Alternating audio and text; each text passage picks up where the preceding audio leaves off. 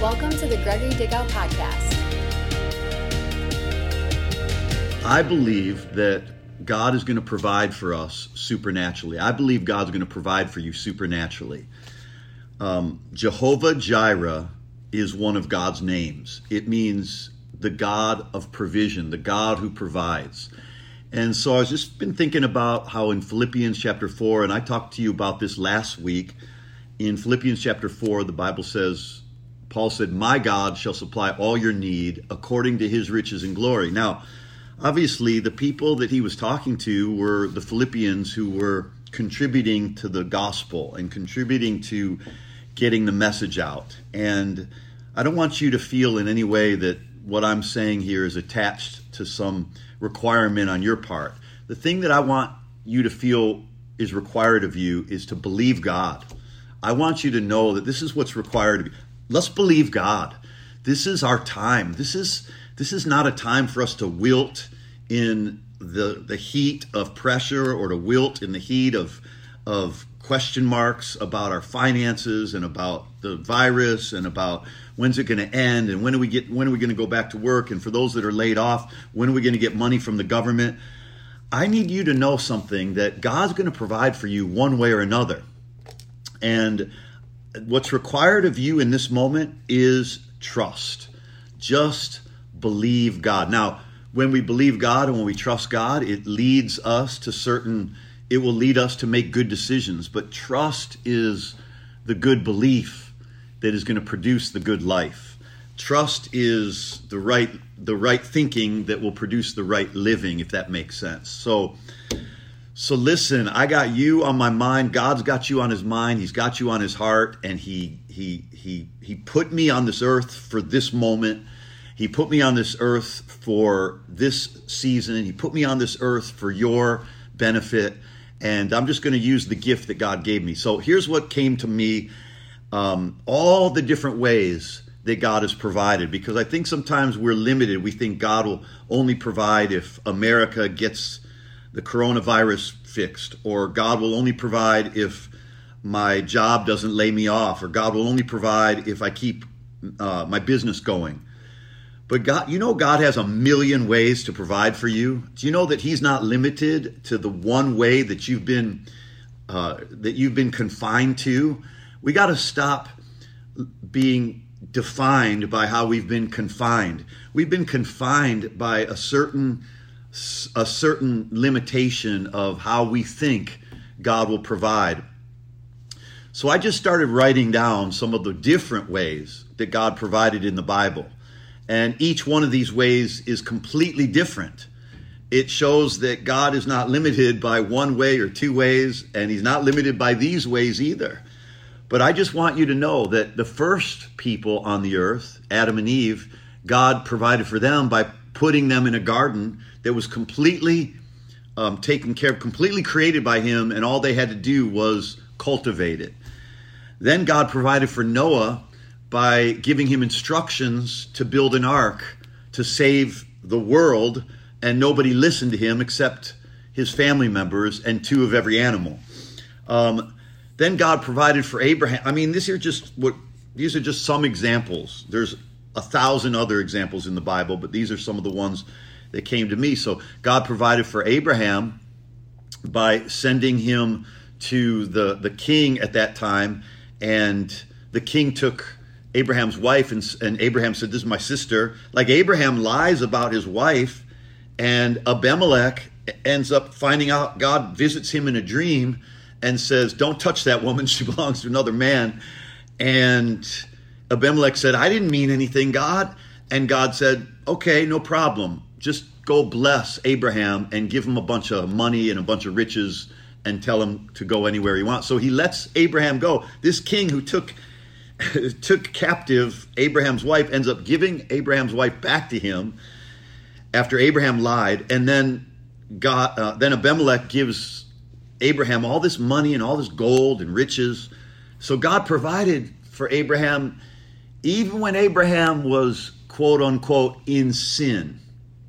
Okay, hey, don't shut me down now. I know you're listening to me. We all have to realize God's going to provide for us because we do everything right. God's going to provide for us because he's Jehovah Jireh, because he loves us, and he has chosen gladly to give us the kingdom. Okay, I'm going to talk about the government in a moment. I'm going to talk about your job, and I'm going to talk about businesses, and I'm going to talk about that in a moment, but let me keep going.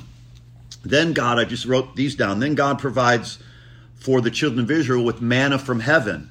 Exodus 16:4, I'll just read it to you. Then the Lord said to Moses, I will rain down bread from heaven for you. Man, that just sounds so powerful. I'm going to freaking rain down bread from heaven in your life. Like, how great is that? God's like, I'm going to throw down, son. I'm going to throw down rain. I'm going to throw down bread. The people are to go out each day and gather it each day. And in this way, I will test them and see whether they'll follow my instructions. And on the sixth day, they're to prepare what they bring. And they're going to get twice as much on the sixth day, so they don't have to gather on the seventh day, the day of rest. And I'm going to talk about my book, 30 Days of Rest, and I'm going to go through that with you as my gift. I don't want anything for this. I just want you to be happy. Verse 6, or Numbers chapter 20, the next time, God provides, not even the next time I can remember, God provides water from a rock. From a rock. You think that you're in a tough situation right now. You think, man, we're in our houses. There's viruses flying all over the place. Businesses are closed. We can't go sit down at a restaurant. We can barely find any toilet paper.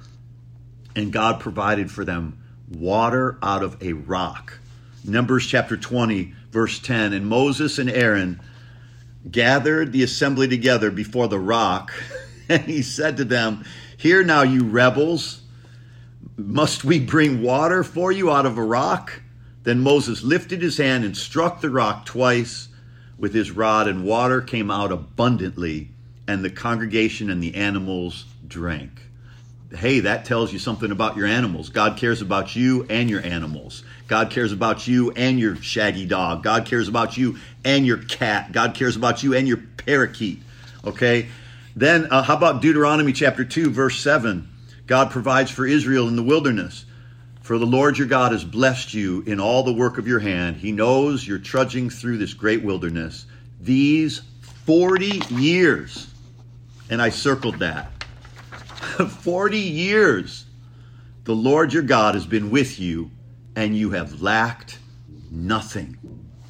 Okay, God provides in Deuteronomy 8, verse 11. Beware that you don't forget the Lord your God. Hey, let's not forget that God is our source.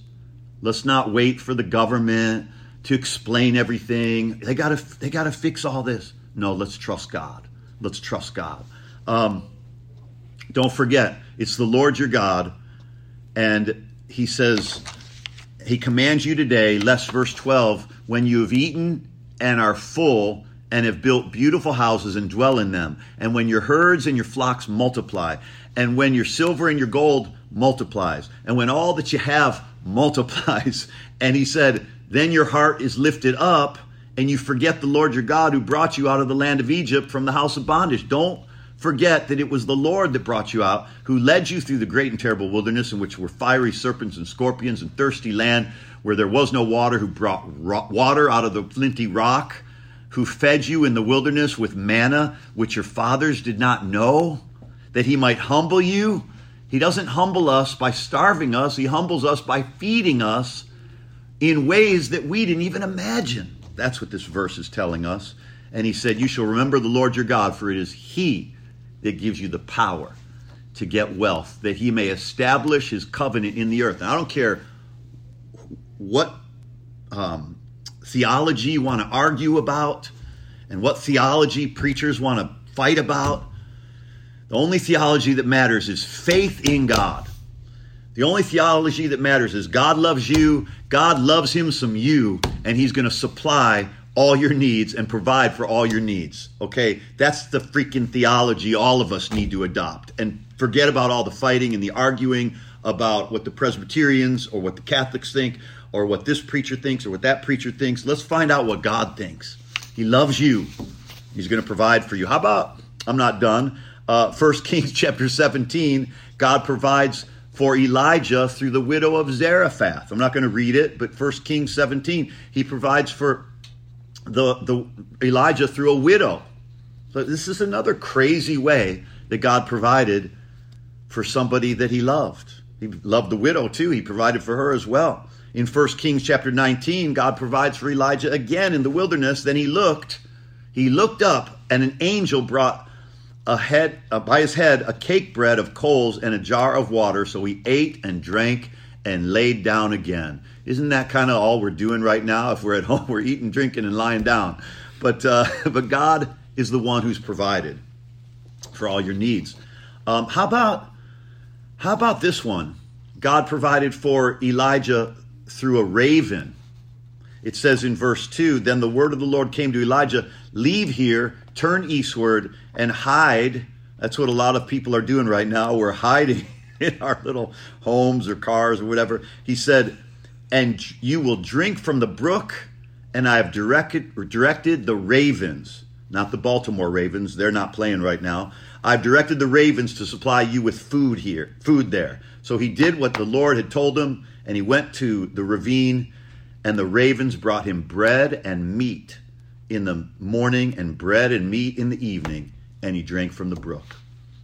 I'm telling you, there's 1,000 different ways God can provide for him. Just trying to build your faith. Faith comes from hearing.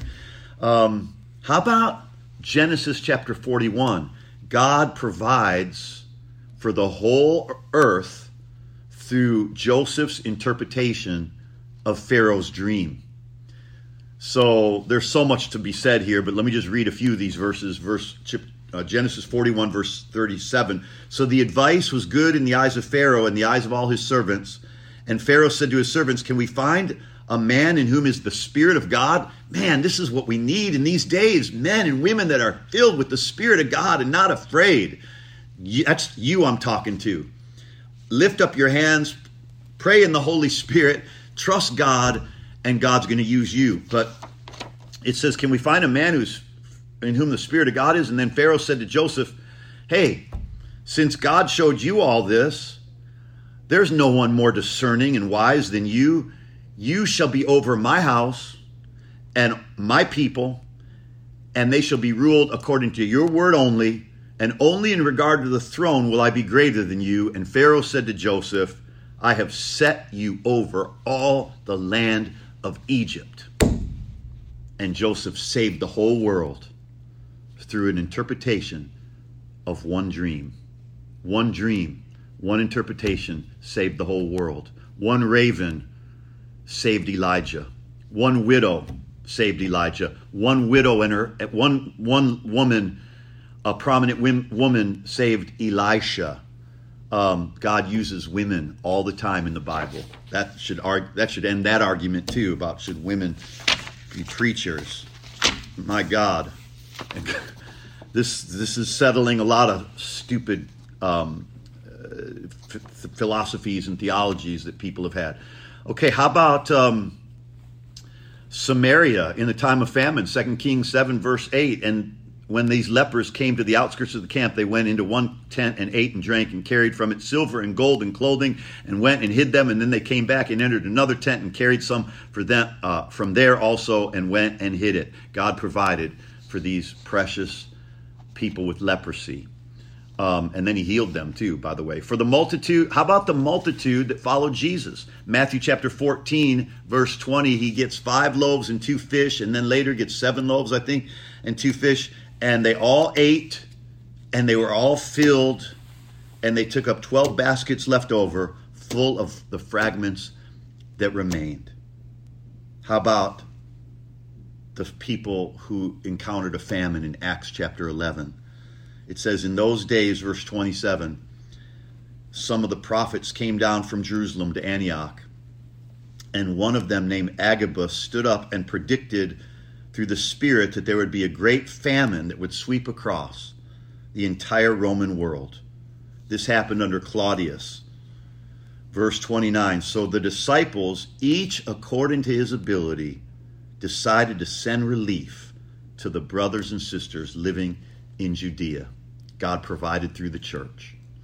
Man, God provided through ravens. God provided through rocks. God provided through pharaohs. God provided through gardens. God provided through manna out of heaven. God provided through angels. God provided through an interpretation of a dream. God provided through the church. God provided through a little boy who gave 5 loaves and 2 fish. God provided through a widow. God provided through another widow. God provided through a prominent woman. God provided for Jesus through the ladies that followed him in Luke chapter 8. And I could just keep going on and on. God is your provider. Got it? I love you guys. Let me know if you have any questions, and we'll talk about it tomorrow. Trust God. Oh, I said, look, God's going to provide through the government. One of the ways he's going to do it is the government's passed a bill now that is going to give small businesses the ability to borrow money from their bank, and then the loan that they borrow is going to be forgiven completely if they keep the people hired, or they hire back the people that couldn't work. So look, God's providing through the government, but that's not our source. God is providing through that means. And let's not wait for that either, because you know what, who knows, with government that could take a while, and I'm counting on God to show up and manifest powerfully in your life in the next 24 hours until I see you tomorrow. Expect his goodness and mercy to follow you all the days of your life, including this great Monday. I love you. Bye.